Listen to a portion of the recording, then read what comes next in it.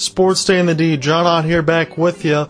Let's get into all of it. I know it's Valentine's Day and we're going to get up with all of that stuff and talk about Valentine's Day as well. I want to lead into anything that has nothing to do with love here as we talk about the Detroit Pistons. Everybody seems to hate on them.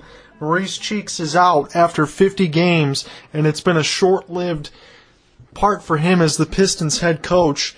There's a few things that I want to get into and we can talk about it. It's John and Facebook.com/TBU Gunslinger. You can get at me on Twitter at John Ryanot. I want to know what you think. We're going to talk about the roster lineup, and then we're also going to talk about who do you have to keep and who are you going to part with. I know that's going to be a theme that we'll also get into with the Lions, but I need to do this as the Pistons head coach as well. Now that Maurice Cheeks is out and the rest of this lineup, who do you keep and who do you get rid of? There's a few things I want to discuss with Maurice Cheeks before we go on to the interim head coach and everything else. As far as Maurice Cheeks' record as head coach, I'm going to give you the fuzzy numbers here from 2003 to the present. We're going to go over this really quickly. So, Portland for a few seasons, starting from 03, he was 541-41, and then he was 22-33, and then he was let go. The Philadelphia 76ers head coach, Maurice Cheeks' numbers looks like this. 38 wins, 44 losses, 35 wins, 47 losses, 40 wins, 42 losses, and then he was fired in the subsequent season, 9 wins, 14 losses. And the one season at Pistons head coach, 50 games in, he finished 21-29 and then was subsequently canned. So, my take on Maurice Cheeks was, as I seen him as an assistant in Oklahoma City with Scott Brooks, never really seen him do anything. As a head coach of the Philadelphia 76ers in Portland, never really seen the guy coach. And that's one of the things, especially now to see locally, watching some of the Pistons games, I have the benefit of having an NBA League Pass, which is, you get what you pay for, it's a great service, but you can't watch the games locally here with the Pistons, so I gotta watch them when I come home or if I'm at work or anything else. If I can catch some of the stuff on ESPN or whatever else is going on, check it out. You never really see anything with Maurice Cheeks in terms of being able to get up, move around, and coach. He always seems like he's very lost. He never has anything to say after the post game, and he just doesn't look like he's a head coach or the type of the want to be a head coach. So I don't know where any of this is coming from. He's been a great player when he used to play with Charles Barkley and the Sixers and Doc J and all those. He was great as a point guard. But as a coach, looks lost, doesn't give any quotes, doesn't provide any movement, he doesn't seem like he plans. And maybe this has something to do with Joe Dumars and the fact that the Pistons have already been through 5 coaches since Larry Brown and all of that, and I get it. Not everything has been so great, and hell, you could even argue that the Pistons should have kept Rick Carlisle, who seems to be a great coach with the Dallas Mavericks. I thought he was a great coach when he was here, but he's also gone. And what do the Pistons do next? So they need a coach, so they go ahead and they have interim head coach now, John Lawyer. And the first game that you saw with him, if you see it locally around here, was when the Pistons played against the Spurs on Monday night. Lawyer was pretty much up. He was jumping around. He was clapping his hands. He was yelling at his team. He was shouting out signals. He was trying to run plays. Everything else that was going on in the players, I know you can say they positively respond after maybe one night because of a new head coach, so maybe you throw that all away and you say the Pistons benefited because Kawhi Leonard wasn't in the lineup. But then Jamie Samuelson in 97 won the ticket, he's the free press writer as well. He also talked about there was injuries to Thiago Splitter and Manu Ginobili. And I gotta say, are you kidding me with that? Because Thiago Splitter got paid like $45 million in the off season. Big waste of space, in my opinion. And Manu is pretty much a guy that comes off the bench all the time. I know he's still pretty good from time to time, but the guy's getting older. I don't expect to get that same production from Manu Ginobili. What I do take from it was the Pistons were almost up 30 on the San Antonio Spurs. I think they ended up winning by 8 points. They played well, and Tim Duncan and Tony Parker still played. They weren't on any minutes allocations as far as Greg Popovich likes to do. I know he likes to keep their minutes down, but they were still playing the entire game in terms of what their normal rotations were. That was a big-time win for the Pistons, especially since the Spurs have the second-best record in the Western Conference behind Oklahoma City Thunder. So as far as I'm concerned, that's just a bunch of crazy talk.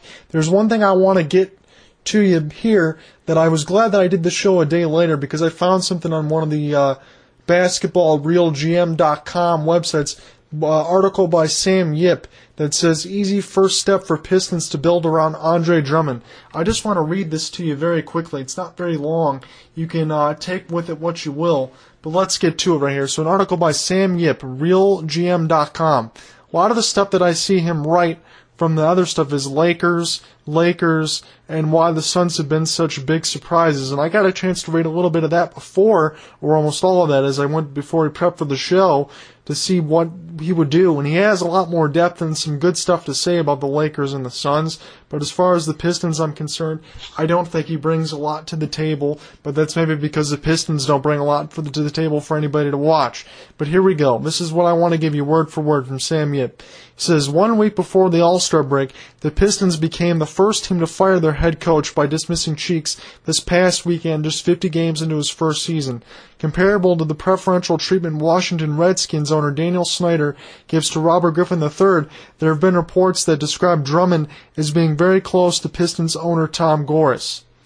Drummond and Gores communicate every couple of weeks about things, the player said, and saying the franchise player unhappy probably doesn't go over well with the owner, Dave Mayo of MLive reports. Within a couple of days, Gores was in southeast Michigan and the process of the dismissal began to take shape.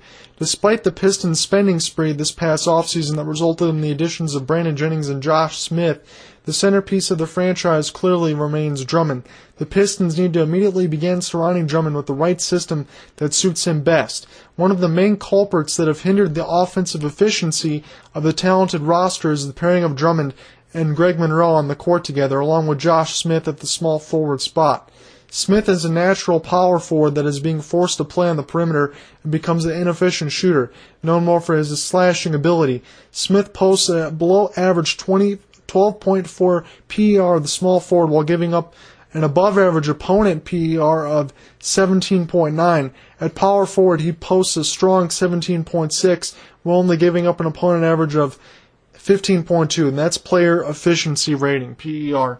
There's a few more things. Like many traditional big men, Drummond best fits when he's able to take up the paint himself and spaces the floor for shooters around him. Since Monroe is a back-to-the-basket player that likes to post too, it does not allow Drummond to fully utilize his skill set to dominate the paint. Moreover, as a big man at the professional level, it's more important that they can protect the rim. Monroe does not fit that bill as he failed to average even one block in any season in the NBA. Given the unproductive numbers of this trio and the fact that Greg Monroe is a restricted free agent in the upcoming offseason, it would make sense to deal Monroe for a more traditional small forward. Then this would allow Smith to slot back to the natural position at the power and give the new frontcourt of Drummond and Smith a shot-blocking tandem that would terrorize the rest of the league. So that's what he goes on to say. And he makes some good points about Andre Drummond. I don't think anybody disagrees with that, but at the same time, I don't think he's bringing anything new to the table. And all respect to Sam Yip. And I'm not going to sit here and badmouth the guy, but I want to bring a few things to the table. In terms of all of that, you can get at me at John Ryan Ott at Facebook, or John Ryan Ott at Twitter, and at facebook.com/TBU Gunslinger. Let me know what you think. Talk about this rest of the Pistons lineup here. And the two guys that I would keep. Andre Drummond and Greg Monroe. I don't think Sam Yip clearly understands, as far as I'm concerned, that the Pistons are not ready for a perimeter small forward shooting with the way that this team is constructed. Because Josh Smith, we know that he can't shoot threes, and I've already been on the air talking about it before, that he was already setting a record for the most threes ever shot for one season for himself, and he's only like a 24% three-point shooter, and it really doesn't make any sense. And I get all of that. He's already way on pace to shatter all of that stuff, and it's going to happen. But as far as Greg Monroe is concerned, Greg Monroe is still 23. I know he's not very athletic. I know Sam also talks about the fact that he doesn't average a block in any one of the seasons, but he's still a double-double guy in every night. It could be almost every night. He got 14 points per game this year with 9 rebounds a game, 2 assists and a steal. I like the way Monroe passes from the post. He's certainly able to do some things, and I still think not being that athletic, getting a steal per game at the power forward position is beneficial. The only thing I don't like that Monroe does, that some people talk about, I know that's discussed here, and I completely agree with that, is I think he takes too long to go ahead and get into his up and unders and his moves. He shows the ball too much, and he gets a tendency to get like 3.5 turnovers per game sometimes, to just take too long to go ahead and get into his move. But at 23 years old and being a high character guy, I think that's something that you need to go ahead and keep, and I can't harp on enough. And let me get into the rest of the stuff with Drummond, and then I'll tell you what I mean. Drummond right now is second in the NBA in double-doubles. He's averaging well over 30 double-doubles right now so far in this season. He's only behind Kevin Love. And as far as those Taco Bell XXL nachos are concerned, I know it's a normal-sized meal for Kevin Love, but I also think it's a normal-sized meal for Andre Drummond, because he could eat those all day long. The guy's a beast. He has a lot of speed at the center position. He is always in the top 10 or 15 within these couple seasons with 1.5 steals a game, and at center, I think that's incredible numbers. 13 points per game, 13 rebounds. He's got 2 blocks a game. Drummond has done everything that you could ask for this Pistons team so far, and I honestly believe it was an insult for him not to be in the All-Star game. I know I'm not the biggest fan of Joakim Noah on the Chicago Bulls, and I know that he's a good player. He hustles on defense, but sometimes I think the dude just gets a little too crazy for no reason. I know he can play good sometimes, but sometimes he's just an absolute dog. And I know he's got the national championships in Florida, but from time to time he doesn't always give his best effort, and he can considerably sometimes, if I would want to say this, just bitches about calls, and it's just not something that you want to have happen. For a heart and soul guy, there's certain times when he takes, his mind off the game of basketball, and I just don't think that happens. That's not one thing you've ever seen from Andre Drummond or Greg Monroe. And as far as you can say about Monroe, I know he doesn't have the athletic size as we talked about, but it's not for the lack of trying. The dude's been given his full, complete effort. I've given you the Real GM article. Let's get into the rest of this. For the rest of the team here, you got Chauncey Billups, Will Bynum, KCP, Gigi Datome, Josh Harrelson, Brandon Jennings, Jonas Drepko, Kyle Singler, Peyton Siva, Tony Mitchell, Josh Smith, Rodney Stuckey, and LOL Charlie V. So here's what I say. I made my case with Andre Drummond and Greg Monroe, and I talk about them being high character guys. I think the Pistons have to keep both of those guys. I know Greg Monroe is going to be a restricted free agent. Pistons got to pay him and keep him on this roster. As far as the rest of these guys are concerned, who do you keep? I want to make the argument, before we even get into this, that the high character guys and everything else should matter. That's why I was very frustrated that Brandon Knight was let go in exchange for Brandon Jennings. I know it seems that when you look at it, when the trade happened, that the Pistons got just as young of a player and maybe got a little bit of a steal to get Brandon Jennings over Brandon Knight, because he had a couple of years in the league. He had a time when he had 50 points in a game. He can put up numbers and do what he wants to do, but the guy's a knucklehead. And Brandon Knight, I know he wasn't the greatest point guard in the world, but he was a legitimate three-point shot. The dude was like a Craig Hodges for the Chicago Bulls when MJ and Scottie and all them were playing. Dude was a considerable outside shot. I know his numbers in Milwaukee are down, but that's just because the team has only won 9 games so far this year. They are going to get the first pick in the draft if they win those lottery balls.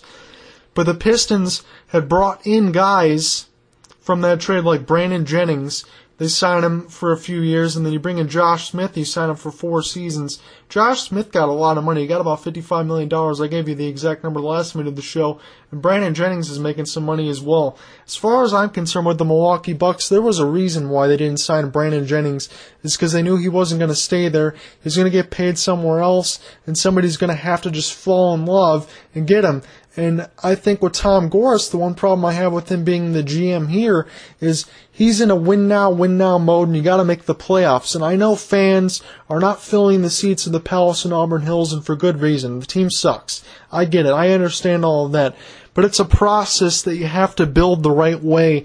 And I know the Pistons have always been trying to build, and they've gone through 5 coaches, and the mistake of getting rid of Chauncey Billups the first time, having him go into Denver to get AI, and the mistake of Darko Milicic, we've gone through that time and time again, and there's no need to retread all of that water. I get all of that. But getting rid of a guy like Brandon Knight to get Brandon Jennings in here and signing Josh Smith, to put them in between Drummond and Monroe, those were the three guys, Knight, Drummond, and Monroe, that I would say never bitched about anything. They wanted to give full effort, and they were sick and tired of losing. Those are the high character guys that you want to build with and that you would keep at any cost. And now that one of them is gone, I think you have to keep Drummond and you have to keep Monroe. I don't want to cater to guys like Brandon Jennings and Josh Smith, and the reason being this. All of these guys were always unpredictable. With Josh Smith, I don't buy also. I've heard in this fact, too, that because Josh Smith is playing the power forward position because Greg Monroe is there, and he's there because, he's not versatile, doesn't have a lot of range, not a lot of athleticism, so he's stuck there. So it makes Josh Smith the small forward by default, and at that small forward position, you're expected to be able to bomb some threes, so Josh Smith has the complete leniency and freeway pretty much to go ahead and shoot as many threes as he wants. And I don't agree with that for a single second. My problem with Josh Smith is you are who you are. You don't have to go ahead and shoot threes all the time just because you're at that small forward position. You still play the way you play. I know guys will go ahead and try to pack the paint, but the Pistons still remain to be one of the top teams of inside the paint scoring. That's how the team is built. I think that's one good thing for the Pistons to be able to do, to be able to hang their hat on with the horrible record that they have. They're not even in a playoff spot right now in the Eastern Conference, but they make their game inside, and they should continue to do so. And just because Josh Smith is not the greatest three-point shooter, I don't think he's the greatest role model any person to be, and I know it's a basketball player, I get all of that, but he's not a guy you go ahead and build around. I make that example in terms of when the Pistons won the championship in 2004. I know Joe Dumars still has his job. Maybe he'll be out in the off season. But when Joe D went ahead and pulled the trigger because Darko didn't work, and he got Rasheed Wallace was a complete knucklehead and in that same situation and all of the same vein that Josh Smith is. The reason why all of that stuff worked at that time is because you had professional point guard in Chauncey Billups. You had Rip. You had two-time Defensive Player of the Year in Ben Wallace. You had Tayshaun Prince, who was pretty good in his first couple seasons coming out in Kentucky. So everything else was working out the way that it was supposed to. The team was all set and ready to win, and all they needed was a missing piece. Rasheed Wallace was that guy. It's okay at that point to go ahead and bring somebody in to go ahead and try to win everything, but to go ahead and sign guys like Josh Smith and Brandon Jennings when this team is nowhere near ready to compete for even a playoff spot makes no sense, because all you do is you talk about getting rid of guys like Greg Monroe to cater to Josh Smith to move him at the small forward position, which is the worst mistake the Pistons could ever make. You don't want to cater to guys like that, because Josh Smith, if he could have got a contract anywhere else, he would have. You remember when he first signed here, when all the free press guys and everybody was asking him, why'd you sign here? Josh Smith was quoted as saying, this was my only damn option. No damn, but this was my only option. So that goes ahead and tells you everything that you need to know. That's the exact reasons why the Pistons can't cater to this guy, and they need to keep Greg Monroe. I know he's a trading piece, and maybe they'd be hesitant to do that because he's not super athletic, but when you got a 20 and a 23-year-old guys in the front court that can get you double-doubles every night, you got to be able to keep it. That's the one thing that the Pistons have. As far as the rest of the stuff is concerned in terms of this lineup, I only am looking at a few names, with Will Bynum being one of them, Kyle Singler being the other, and honestly, Will Bynum, I think he can do some of the same things that Rodney Stuckey can do. I like when he's out on the floor because he doesn't forget about who he is. He hits mid-range jumpers when he needs to, but he mainly just goes to the rack and he gets guys like Drummond and Monroe involved, and I like that. And as far as Kyle Singler is concerned, I don't want him being the starting small forward, but this is where he's placed right now. He's a guy that you can bring in off the bench that runs well off screens and cans threes, and he's a high IQ player that knows who he is. But as far as the rest of the team is concerned, I talk about it with Billups. KCP's a rookie, so that's a wash there. But Gigi Datome, Harrelson, Jonas Jerebko, Peyton Siva, Tony Mitchell, Rodney Stuckey, Charlie Villanueva, all these guys can go. As far as Rodney Stuckey and Charlie Villanueva, then they're in the last years, and they could be traded in this upcoming deadline here. We'll see if that happens, because expiring contracts are always sexy to other teams. We'll see if they're here. If they're here next season with the Pistons, then they completely just crapped in their diaper because there's no reason for them to be here. I mentioned the only other guys I would keep are Will Bynum and Kyle Singler. KCP is going to be your starting shooting guard whether you like it or not. Hopefully he can end up panning out being that guy that can go ahead and bomb me some threes and be a good perimeter defender because I don't think he's a bad one. I think he could be a decent pick. But everything else, as far as I'm concerned with the Pistons, it's all crap. The rest of the team's not good. You keep Drummond, you keep Monroe, you keep Bynum, and you keep Kyle Singler. That's about it. As far as I'm concerned, the next coach that could come in here for the Detroit Pistons, or what they should do, I think Joe D is probably going to be out of here, but the next best thing that the Pistons could do is, instead of going through this coaching carousel, in order to get the guys that you want, sometimes you got to go ahead and overpay. When I look at this Pistons team, it reminds me a lot of the Denver Nuggets because they can get up and down the floor and do all the stuff they want to do. I think if George Karl still wants to coach, I'd happily overpay him $15-20 million. Go ahead and coach this team. I don't agree with all the sentiments of the fact that I know the Pistons need to overhaul, but even if they overhaul, the coach wouldn't matter.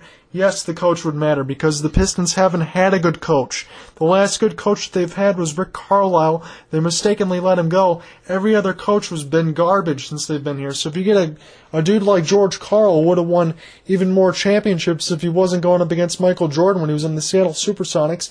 He's one of the best coaches that we've ever had in the league. It would make sense to overpay him and get everything all figured out. So just a couple more things and then we'll go ahead and break. What's going on after the All-Star break as far as the Pistons are concerned? Immediately you look after it, after all this stuff, the Pistons have a critical back-to-back home-at-home with the Charlotte Bobcats. And I know that sounds funny because it's the Charlotte Bobcats, but they're sitting in the 8th seed. So if the Pistons really want to make the playoffs, they have to sweep the Charlotte Bobcats in the home-at-home. The reason why I think the Maurice Cheeks firing was good is because he was a horrible coach. And the reason why I say the John Lawyer interim tag couldn't come at a worse time right now before we end this segment is because the Pistons will finally figure out who they are, and because it's the Eastern Conference, they'll probably get a 5th or 6th seed. They'll get into the playoffs as long as they can avoid Indiana or Miami as a 5th or 6th seed, because they would certainly do that at that point. They could win a playoff series against any of these teams. Talking about Brooklyn, Charlotte, Washington, any of that, I can see the Pistons winning a playoff series. So all that would do was make the situation a whole lot worse for the Pistons that have no business of trying to make the playoffs because they're not going to get any better. One of the best drafts that you could have since LeBron James in 2004 with Wade and Bosh and all of that would be the worst time for the Pistons to make the playoffs, and was one of the things that I was completely pissed off about when Brandon Jennings and Josh Smith came here, because I said, damn it, now the Pistons will finally, and the Eastern Conference has been so bad, make the playoffs, and because of all of that, we'll lose out on a high pick in the draft that could go ahead and change things around. If they get a good coach and just retool this team a little bit, get rid of all these other guys that don't matter, keep Monroe and Drummond, and then you just have to work around Jennings and Smith. Maybe you do some things going forward. I wouldn't do it this season because they'd probably win more games. I don't care how much money Josh Smith is making. Go ahead and bring him in off the bench at the power forward position. Go ahead and move guys over. So that way you have a starting lineup of, let's say we do it like this. You do Brandon Jennings, KCP, Kyle Singler, Greg Monroe, and Andre Drummond as your starting lineup. And then off the bench you got Will Bynum, Rodney Stuckey,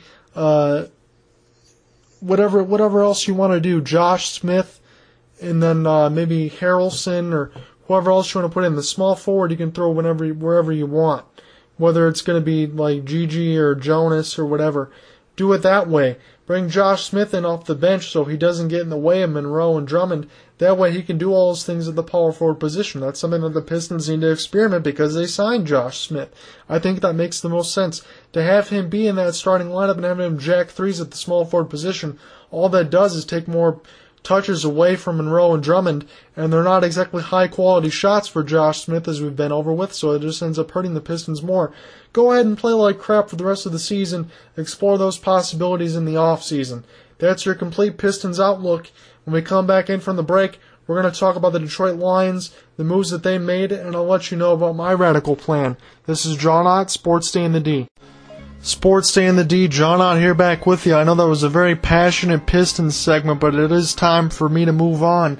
Now, they always say that I'm not the most knowledgeable guy in terms of the NFL and all things football, but I think that there's a few things to get into, so let's get into it. I know Louis Delmas and Nate Burleson were released as far as the Lions were concerned, and I don't think that should come at any surprise, because the Lions save about $13.5 million on that cap hit.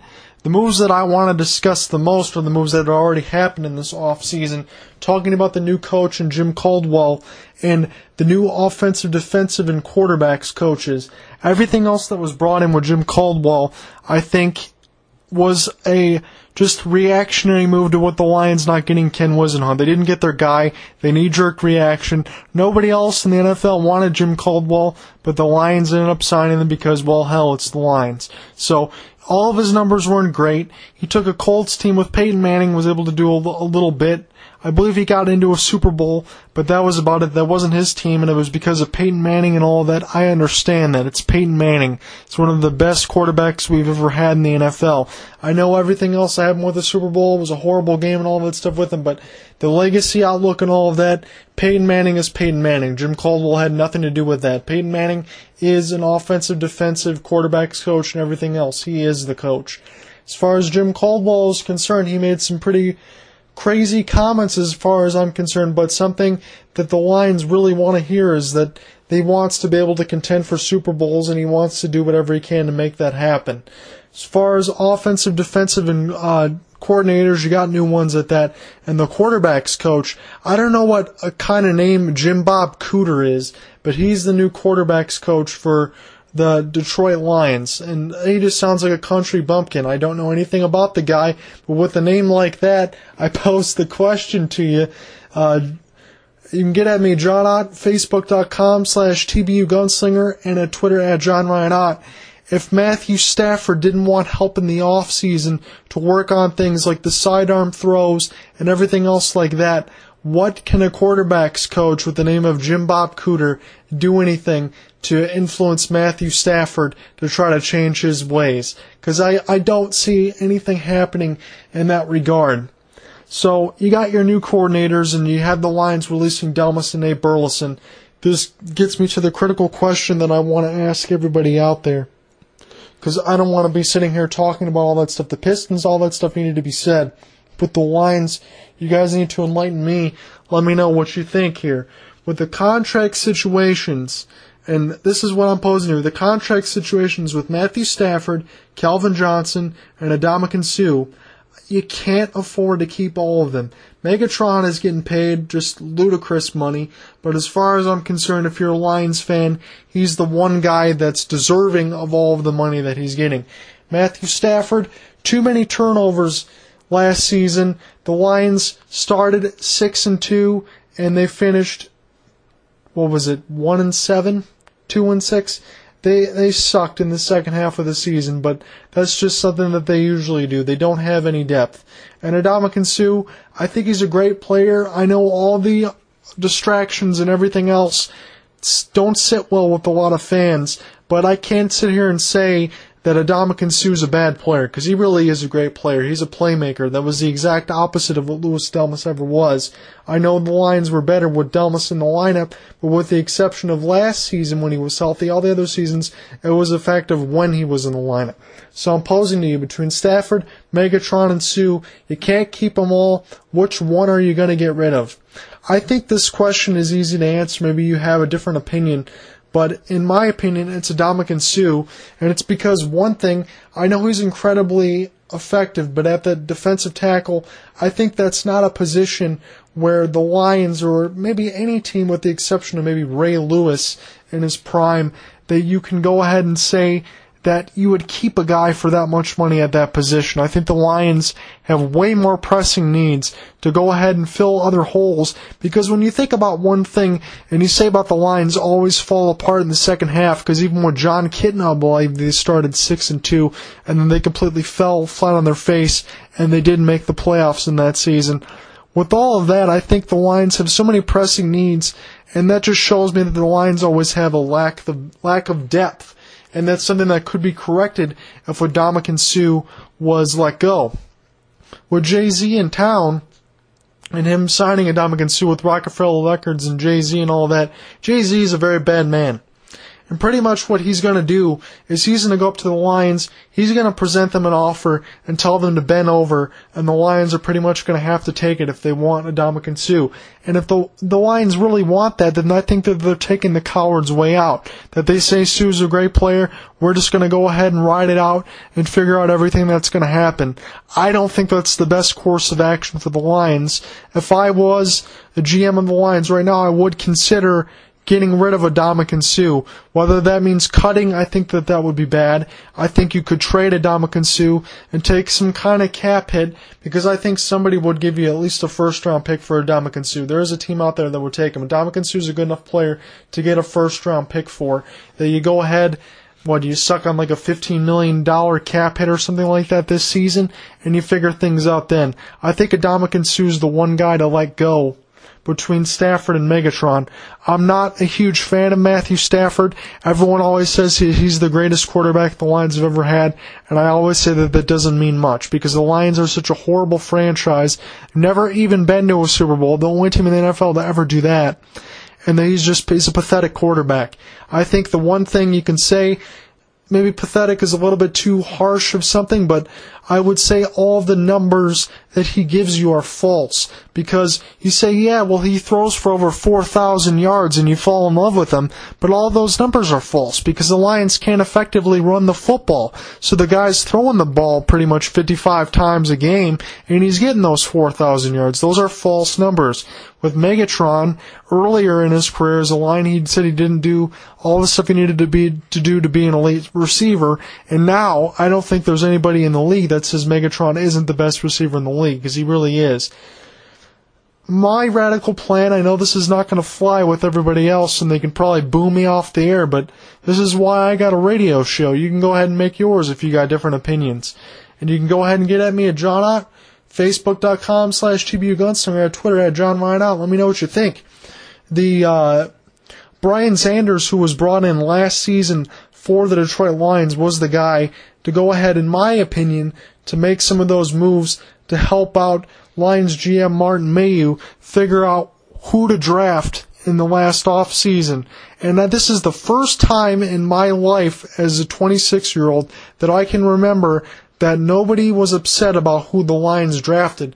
I didn't know who Larry Warford was, but he turned out to be a pretty good player. All those other guys turned out to be pretty good. The Lions had a pretty productive rookie class.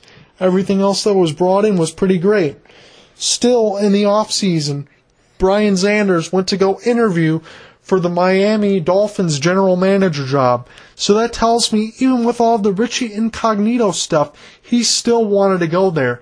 Miami was in complete shambles, but yet that's still a better job to take than the Detroit Lions. That doesn't surprise me in a single bit that he would want to go ahead and do that, but that also tells me that now that he's back, the Lions need to do everything they can to go ahead and fire Martin Mayhew, in my opinion, and bring in Brian Sanders. Because if he's the guy, Brian Sanders, drafting all these guys, it was such a great draft last year that if you go along that same road and you make some changes, maybe things could be good. And especially if you're looking for quotes around here in the local spot, Martin Mayhew barely sticks his head outside the window. I never even see this guy go to public events, talk, or anything else going on. He just doesn't do it. So, Brian Sanders, that would be a good thing. As far as my radical plan, I think getting rid of Ndamukong Suh for a first-round pick at least isn't as radical, but I think that's something that's needed to be done. As far as the radical part, I tell Matthew Stafford to go kick the curb. I know that the Lions are stuck in the same situation with Stafford and Megatron and that old rookie agreement in terms of the paying these guys as much money as they're picked, about Matthew Stafford getting $125 million and all that, and a $57 million extension.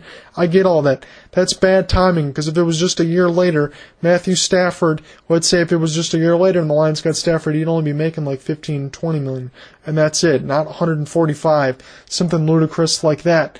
Tell Matthew Stafford to go away. Just cut him or do something else. I know that's not what you want to hear because the Lions aren't going to win as many games, but you can't afford to pay that guy that much money when I don't think he's going to be the one to go ahead and get you into the promised land. Go ahead and draft a quarterback. Figure something out.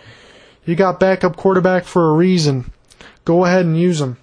As far as Megatron goes, he's the greatest receiver in the NFL right now to this point, and I understand and love him as a Detroit Lion fan. Not really a fan, but just love watching him. He's the greatest guy that you could ever have at that position. But I tell Megatron to go somewhere else as well. Go ahead and get a ring. Don't be stuck in this horrible organization. Don't end up doing the same things that Barry Sanders did when he just flat out quit on the team and said, go to hell. I don't want to deal with this stuff anymore. Same thing is going to happen with Megatron. I know you pay him that much money just to make him stay. If he wasn't making that much money, Stafford and Megatron and Ndamukong Suh and all those guys would be leaving. Lions are paying way too much money to Ndamukong Suh, paying way too much money to Matthew Stafford. As far as Megatron is concerned, maybe I would just get rid of Stafford and Suh, keep Megatron, because I think Megatron, of all the money that he's making, I know it's a crap ton of money, and I know all that, I get all that, but he gets so much production, he would be the one guy in the league that'd be worth to pay $140, $150 million that Megatron is getting. I think the rest of the stuff that you do if you're the Lions, you go ahead and you hire Brian Zanders. You don't care about what happens to Louis Delmas and Nate Burleson. I think that was smart to do. I don't know about all these other coordinators and the coach. I don't think that's going to make a difference. I don't think Matthew Stafford's going to want the help. That's why I say kick Stafford to the curb and kick Suh to the curb, because otherwise what you're going to end up doing is restructuring Ndamukong Suh's, Calvin Johnson's, and Matthew Stafford's contract every other year just because the salary cap has hit you so bad with all these contracts. You got to make a radical move. Trade Suh for picks, get rid of Stafford, and if you got to keep one, keep Megatron. If not, my opinion, get rid of everybody and start over. I know that's not what you want to hear, but the Lions suck so bad, that's something that they need to do.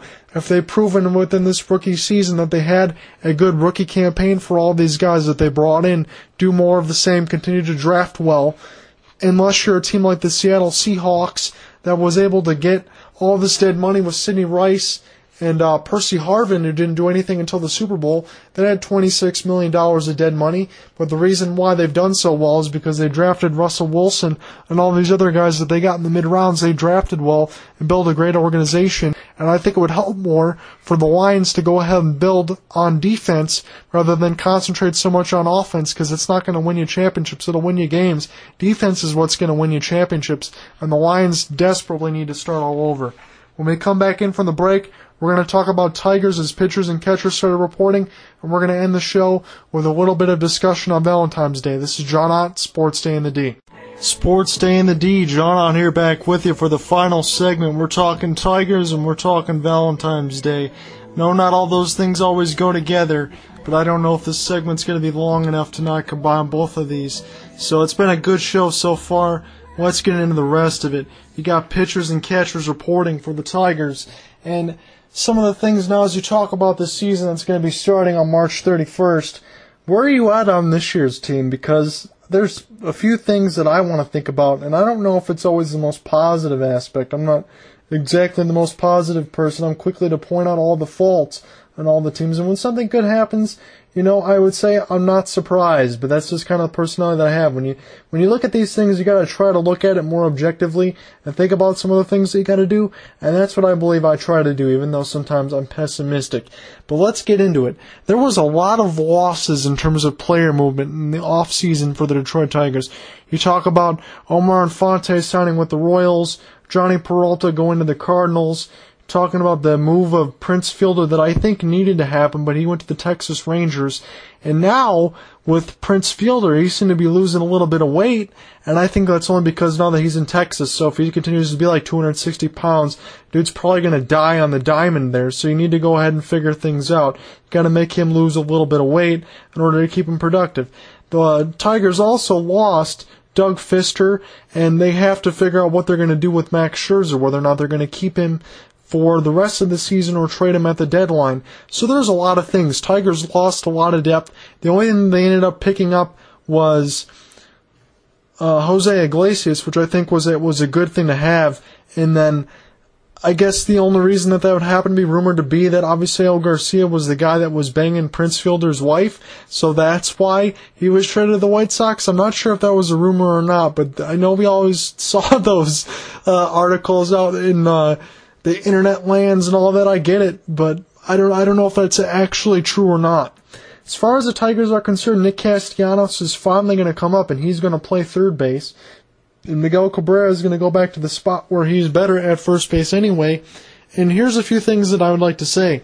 As far as Prince Fielder, I know that he wasn't the most liked guy in terms of the playoffs. I think everybody gave him a free pass in the regular season. Didn't care that if he didn't hit 300 or didn't get like the 40 bombs, even though I wanted him to get 40 bombs because the dude can just generate so much power. But he didn't do that. And his nonchalant way of reporting and just saying, after the game, well, I don't listen to what the fans say, I just go to work and go home and all this stuff. I don't like all those comments and all that stuff, and Prince Fielder needed to be moved, but at that same time, as I say, him going into Texas, I know Texas picked up the rest of the 7 years of that contract. The Tigers only had Prince for the 2 of the 9, but he's going to hit 40 bombs in Texas. Texas is more of a home run hitting ballpark, and the reason why he's got to lose that weight is because what we already mentioned, and it makes sense there, and I get all of that.